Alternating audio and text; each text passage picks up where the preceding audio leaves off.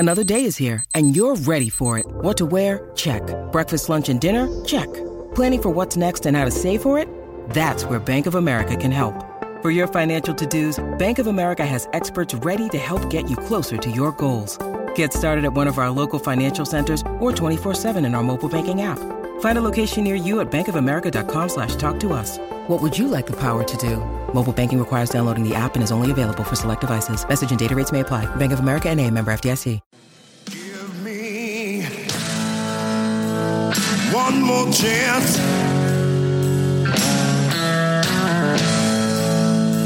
One more chance.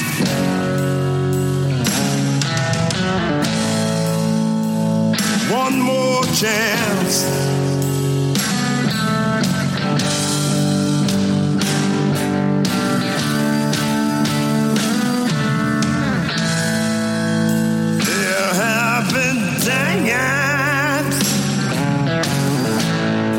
When you cross my mind. Hello, listeners, and welcome to Ohio Mysteries.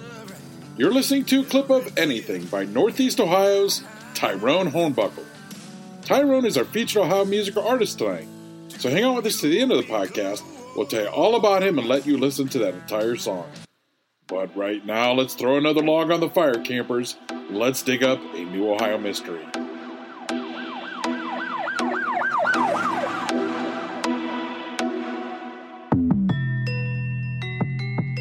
I'm your co-host, Steve Yoder, and with me is our award-winning journalist, Paula Schleiss, who spent 30 years telling these kinds of stories for the Akron Beacon Journal. Hi, everybody. Steve, question for you. Who would you nominate as the most influential human being of the past 1,000 years? And, give me three names. Give you three names? Okay. First, I'd say King Henry VIII, because it made a change in Catholicism in England to Protestant, and it was just a big, giant change of, religion back then. Protestant was kind of new, and Catholicism kind of ruled. The Pope would actually crown all the kings, so that was a big move, I think. Okay. Another one, I would say, his daughter Elizabeth I. She was very influential. There was women who would stay virgins their whole life because of her. She was just a very excellent leader, and again, she was just somebody that everybody admired back then. All right. How about number three? I'd also say Gabriel Princip. Gabriel who? Yeah, he was the guy who murdered the Archduke Ferdinand to start. Oh, that started World War I. And without him, there would be no World War I. There'd be no World War II. There'd probably be no Vietnam War. Oh, wow. You are the king of European history. These are interesting choices. I totally see why you went there. What if I asked you to expand your list to add one or two Ohioans? Ohioans? Yeah. As the most influential people in the last 1,000 years? Wow. 1,000 years. Can you think of one or two? I don't know. The Wright brothers? Yeah, you know what? That's a good one. I mean, imagine what air travel has done for the world. Right. 200 years ago, just 200 years ago, you couldn't go from Cleveland to Columbus in 6 hours. But today, you can be stepping onto an entirely different continent in less than 6 hours. Imagine how that has changed the world. Right. Well, in the year 2000, to celebrate the end of the last millennium, Life magazine picked a panel to create their list of the 100 most influential human beings of the past 1,000 years. Now, their number three, and this kind of goes along with your idea of the first one being that religion was very important. Their number three was Martin Luther, who obviously changed not only religion, but worldwide politics. Right. Their number two, Christopher Columbus. I mean, he basically discovered the other half of the world. You can imagine what it did to Europe and the world's economies to reveal not one, but two huge continents full of resources that not only changed the economy, but Sadly, also the fate of so many Aboriginal societies. That's true. But their number one came from right here in the Buckeye State. I can tell you're going to be surprised. It was Ohio's own Thomas Edison. And here is their argument, and I'm quoting, "He gave humans the power to create light without fire. Because of him, the millennium will end in a wash of brilliant light rather than torchlit darkness." Now, you know, Edison not only created the light bulb for people to be able to use it, he had to create the electric industry, connecting businesses and homes to a central power source. Imagine a world without electricity. Here's what else you can take away if you take away Edison: movies, TV, radio, recorded music, copy machines, even telephones. You know, history records Alexander Bell as being granted the telephone patent, but his telephone really didn't work. History recognized that Thomas Edison is the man who fixed the phone so it could actually be used. But here's what you may not know. The man who gave the world the ability to record sound was deaf, profoundly deaf. Thomas Edison couldn't hear a thing in one ear, and his good ear functioned at 20%. He used, did you know that? I had no idea. Yeah, he used Morse code, like a sign language, to communicate to his closest friends and colleagues. I found a story about how when he and his wife would go to a theater, she would tap the code out on his legs so he knew what the actors were saying. Here's a fun clip with Thomas Edison. On his 84th birthday, someone passed him some interview questions on a piece of paper, and he answered them. This reference to his hearing loss made me chuckle, since it made him chuckle too. You'll see. What do you think of the sound pictures of today? What I think of the talking picture? Yeah. Well, I don't know. I never heard one.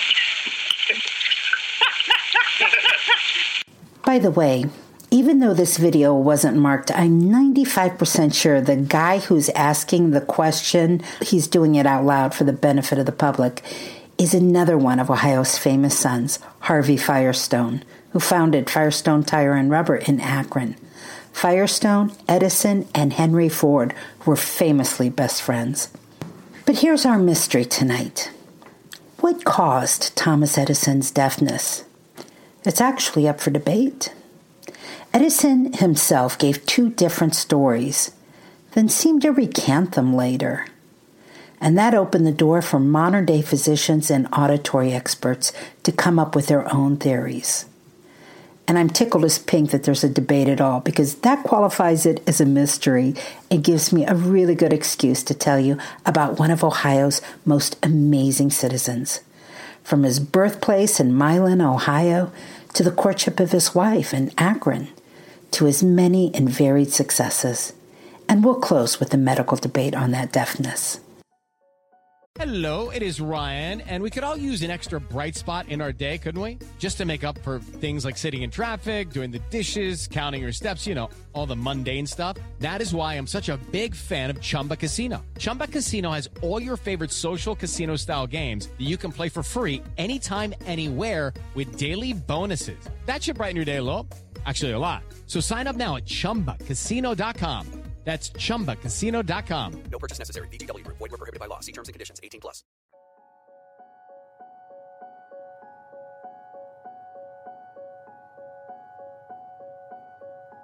Let's start on February 11, 1847, Milan, Ohio. A breathless Samuel Ogden Edison hurries through the snowy night to the home of Dr. Lyman Galpin. Galpin answers the rap on his door. It's time, Samuel Edison tells him. Dr. Galpin puts on his cape and hat and rushes to a modest 2-story brick home on a bluff overlooking the Milan Canal. In a small first-floor bedroom, Dr. Galpin assists Nancy Edison as she delivers her 7th and final child. Samuel and Nancy name him Thomas. The Edison parents were Canadian. They had moved to the United States in the hopes of improving their economic condition. Milan, in northwest Ohio, had a canal that accessed Lake Erie, and that had turned the small but growing town into a grain shipping port. Plenty of work there for a shingle maker like Samuel. As a matter of fact, the year Thomas Edison was born was the community's peak year of commerce. For the next 7 years, young Thomas and his siblings swam in the canal in the summer and skated on it in winter. Their house in the woods on the hill was a great location for imaginative adventures in June and sled riding in January. But progress can take as well as give, and when the railroad came through town, it doomed the canal and the community that depended on it. The Edisons moved on to the rising community of Port Huron, Michigan. Thomas wasn't a good student. The teacher in his one-room schoolhouse described him as addle-brained. Furious, his mother, a former schoolteacher herself, took him out of school. Her son was smart and creative and imaginative, and if they didn't know how to nurture his talents, she'd do it herself. From that point on, Thomas was homeschooled. Thomas Edison always insisted his hearing loss started at the age of 12. As one story went, he was working as a newsboy on the Grand Trunk Railway when a baggage handler lifted him into a car by his ears. He said he felt a sharp pain. He later said it was the day the birds stopped singing. Edison's hearing loss was gradual, increasing every year until later, as an adult, he considered himself completely deaf, though he kept a little hearing in one ear for someone who knew how to lean in and speak loudly. In another person, it might have been a tragedy. To Edison, it motivated him to change the world. Young Thomas loved to hang out at the telegraph office, where the station master patiently put up with him coming by to hear the clicking machine. Thomas was like a dog, able to hear the silent whistle. While it was becoming harder to hear human voices, the machine tapping out those dots and dashes were as clear as could be. One day, Thomas saw the station master's young son wander onto the tracks before an oncoming train, and he reacted quickly, running to his rescue. The station master was so grateful, he offered to teach Thomas the telegraph. And that became Edison's first occupation. He was an itinerant telegrapher, going wherever he was needed. Twice the job took him back home to his home state, providing work in Cincinnati. But all the while, Edison was thinking about how to improve that telegraph. His very first invention was a telegraph that could record a message at regular speed, but play it back slower so the receiver had more time to write it down. It was a huge boon to the industry and made him so much money he could open his first factory. He did it in Newark, New Jersey. He made and sold several new telegraph inventions, including the Wall Street stock ticker. That's that device that continually updated investors on how a stock was doing based on buying and trading throughout the day. During this period, Edison also married one of his employees, Mary Stilwell. He was 24, she was 16, and they went on to have 3 children together. Edison was earning himself a small fortune, enough for him to build his dream laboratory, and he started employing a stable of creative minds who would help him with his future inventions. The Wizard of Menlo Park was born. About this time, Alexander Bell was becoming a household name for his invention of the telephone. Problem was, nobody could use it.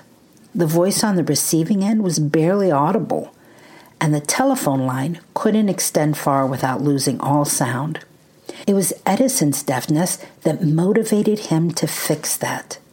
He spent months researching how to lift the volume, get the line to accurately transfer the human voice, and enable the communication to take place over a great distance. Basically, Edison turned Bell's toy into a household appliance. Next, the phonograph. If the telephone could move human voice over a line, was there a way to record it? Of course there was. His first device was a hand-cranked grooved cylinder wrapped in tin foil. It kind of looked like a lathe. Then he learned how to record sound on disc records. Edison spent years improving his invention. Edison made headlines with that one, by the way, and he really started endearing himself to the American public. He was actually very charming and witty. Next came the big one.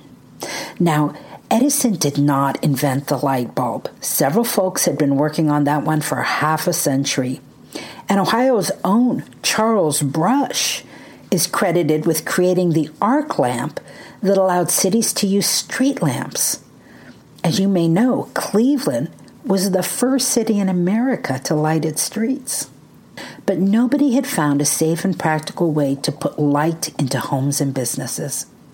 The breakthrough came when Edison found the perfect filament and developed the electric system that would allow many buildings to get power from a single source. In 1879, Edison lit up his Menlo Park laboratory with the incandescent light bulb, and the world was never quite the same. In 1884, Edison's devoted wife, Mary, died of typhoid fever. 2 years after that, he started courting his second wife in Akron, Ohio. Her name was Mina Miller, and she was the bright, well-educated daughter of another successful millionaire inventor, Lewis Miller. He courted her by taking her on carriage rides through Akron's Glendale Cemetery, a scenic place that doubled as a park because it had scenic bridges and water features and picnic grounds. Thomas taught Mina Morse code, he said, so they could communicate easily, but also secretly when their families were around. Middle-aged Thomas was quite romantic. He kept journals and wrote about Mina in flowery language. In one entry, he talked about the moon being the tip of a triangle whose baseline stretched between wherever he was and Akron, Ohio, the home of his love. In 1886, Edison placed his hand over Mina's and tapped in Morse code, "Will you marry me?" She tapped back yes. Edison built Mina a new home in West Orange, New Jersey, and she gave him 3 more children. It was also there that Edison built a new 20-acre laboratory and factory complex that grew to employ 10,000 people. While many people might agree the light bulb and the electric industry were the pinnacle of Edison's achievements, Edison saw his next invention as being even more of a game changer: motion pictures. Nothing, he said, compared to motion pictures informing the thoughts and habits of the entire world. His invention was called the kinetoscope. It was the first moving camera. To see the movie, you had to put your eyes up to a box and watch the movie inside. Then, as he often did, he went on to improve it, creating a camera that would project the moving image onto a screen so a wider audience could see it. With both the phonograph and moving pictures, Thomas Edison always thought the greatest and most obvious use were educational ones: teaching, preserving history, relaying news. As the years went on, he was fascinated to see his phonograph become more associated with music and his moving pictures taken over by actors and directors and the fledgling movie industry. He didn't mind. He said the great mission of his inventions was to make people happy, and if music and movies were making people happy, then so be it. Thomas Edison died in 1931 at his New Jersey home at the age of 84. At the request of President Herbert Hoover, families were asked to shut off their lights for 1 minute on the day of his funeral to honor him with a reminder of what life was like before Thomas Edison. Hoover said he also had entertained a suggestion that the nation shut off all electrical power sources for that 1 minute. But then he learned just how bad that would be. So many things depended on electricity, from hospitals to elevators to water plants. There was a good chance that shutting down the nation's power for even 60 seconds would result in one or more deaths. And that, as it turns out, was the point Hoover was trying to make. He said, "This demonstration of the dependence of the country upon electrical current for its life and health is in itself a monument to Mr. Edison's genius." So, let's get to tonight's mystery. I told you the story earlier in this episode that Edison thought his hearing loss was caused at the age of 12. His most often reported story was that at the time he had a job riding the rails between Port Huron and Detroit, selling sandwiches, candy, peanuts, and newspapers to the passengers. Here's the incident in his own words. "I was trying to climb into the freight car with both arms full of heavy bundles of paper. I ran after it and caught the rear step, hardly able to lift myself. A trainman reached over and grabbed me by the ears and lifted me. I felt something snap inside my head, and the deafness started from that time and has progressed ever since. Earache came first, then a little deafness, and this deafness increased until at the theater I could only hear a few words now and then." But other times Edison told a different story. He said he was hit on the ears by a train conductor because he'd started this makeshift chemical laboratory in one of the boxcars and it caught fire. The conductor threw young Thomas and his apparatus from the moving train. But both of those stories were thrown into doubt when some of Edison's closest friends said late in life he confided that neither event actually occurred, though he stuck by his contention that his hearing loss started at the age of 12. So, if he didn't get thrown from a moving train or lifted by the ears, what could have happened? One of Edison's biographers, Paul Israel, said there was evidence that Thomas had suffered numerous ear infections as a child. That certainly could have done the job. Back in Edison's day, there were no antibiotics. An infection would have had to resolve on its own or smolder for years, causing damage. Really bad infections can turn into meningitis. In 1905 and 1908, a middle-aged Edison had to be treated for a huge abscess behind his ear, close to the brain, requiring surgical drainage. So as bad as complete deafness can be, it could have gotten much worse for him. There were also some suggestions that Edison had suffered a bad bout of scarlet fever as a boy. One of the most serious results of scarlet fever was deafness, so that could certainly have been it. Modern-day ear surgeons have tossed out a couple of other diagnoses. Otosclerosis, an abnormal growth of the middle ear bones, and cholesteoma, a skin growth in the middle ear. They would both be consistent with what is known of Edison's medical history and his hearing loss. Well, we'll never know for sure, but it's hard to feel bad for him. Edison said when he started losing his hearing as a boy, he spent enormous amounts of time in the library. He said he didn't read a few books. He read the library, starting with a book on one shelf and not stopping until he consumed them all. Later, he was grateful that his deafness excused him from small talk, allowed him to keep conversations short when he didn't want to put in the effort, and allowed him to be what he called a two-shift man, working up to 16 hours a day. Not to mention, as you can see in most of his inventions, providing the inspiration to make life better, easier, or more entertaining for all of us. My deafness, he said, has not been a handicap, but a help to me. So, Steve, what do you think? Any surprises here? Yes. First of all, I didn't know he was deaf. That was pretty amazing. As far as the story about how he went deaf, I mean, it has to be more than some guy grabbing his ear and picking him up, you know. Especially if he started going deaf in the other ear as well. Yeah, I guess I don't know enough about how that would work, except I thought it was really interesting that he later told friends that he had made up the stories about being picked up and being thrown off the train. That was an odd Right. connection. I could see if something happened to where it affected the one ear, but for both ears to pretty much start going deaf, it kind of tells me that there was something lingering there.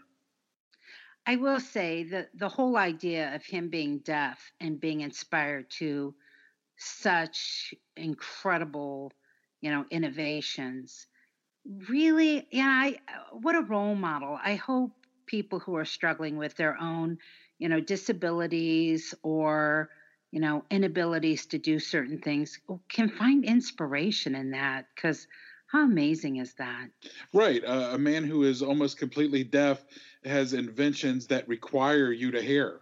It's pretty amazing.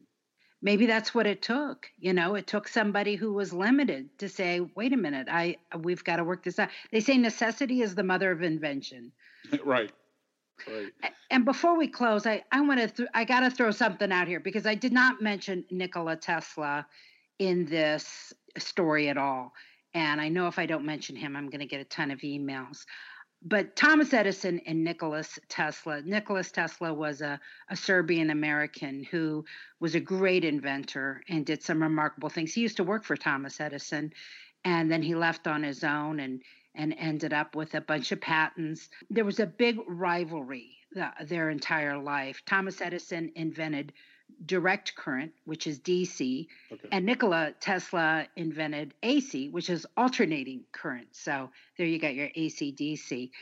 And there are huge Tesla fans. It's really kind of sad, because Nikola Tesla did not get the credit in his lifetime that he should have for his contributions. He died impoverished. I mean, he was destitute.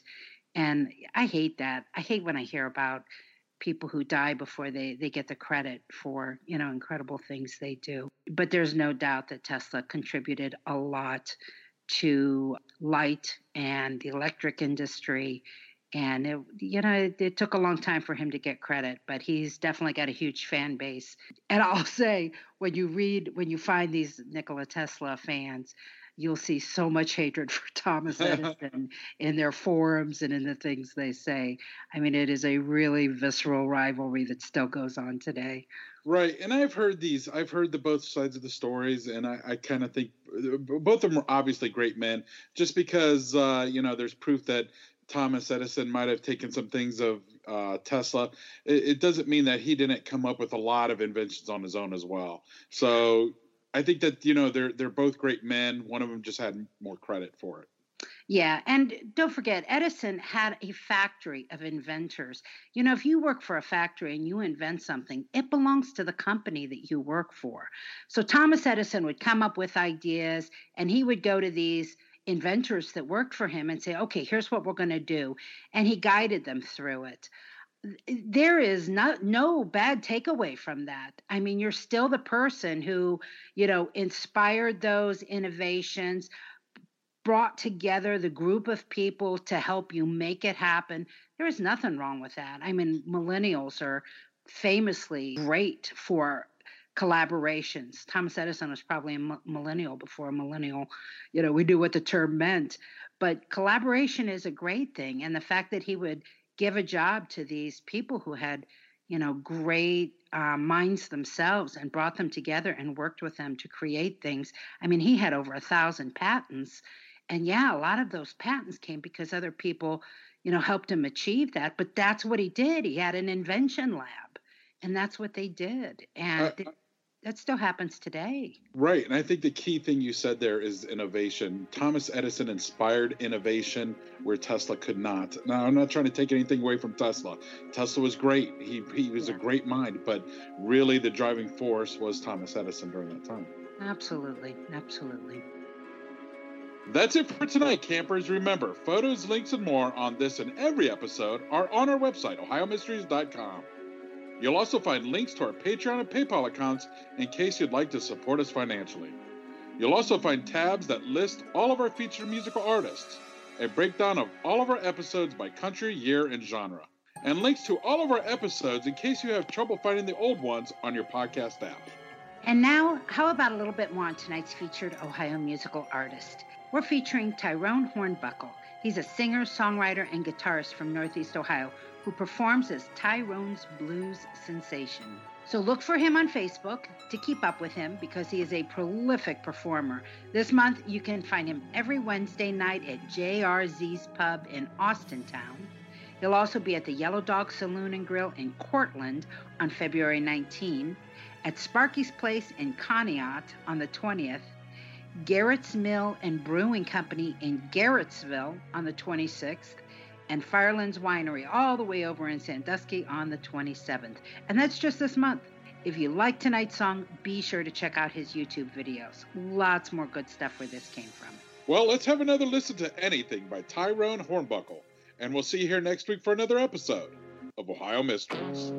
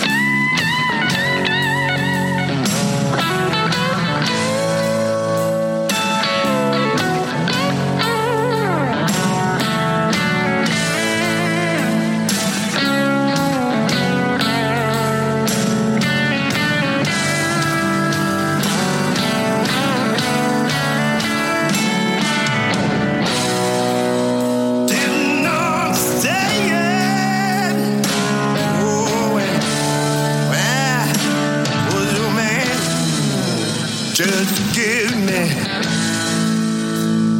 one more chance.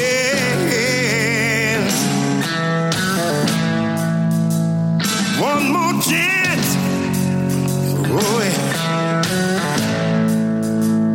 One more chance.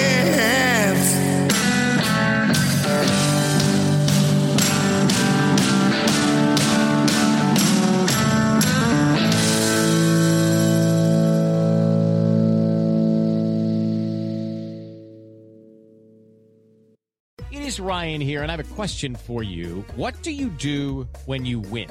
Like, are you a fist pumper, a woo-hooer, a hand clapper, a high-fiver? I kind of like the high-five, but if you want to hone in on those winning moves, check out Chumba Casino. At ChumbaCasino.com, choose from hundreds of social casino-style games for your chance to redeem serious cash prizes. There are new game releases weekly, plus free daily bonuses, so don't wait. Start having the most fun ever at ChumbaCasino.com. No purchase necessary. VGW Group. Void where prohibited by law. See terms and conditions. 18+.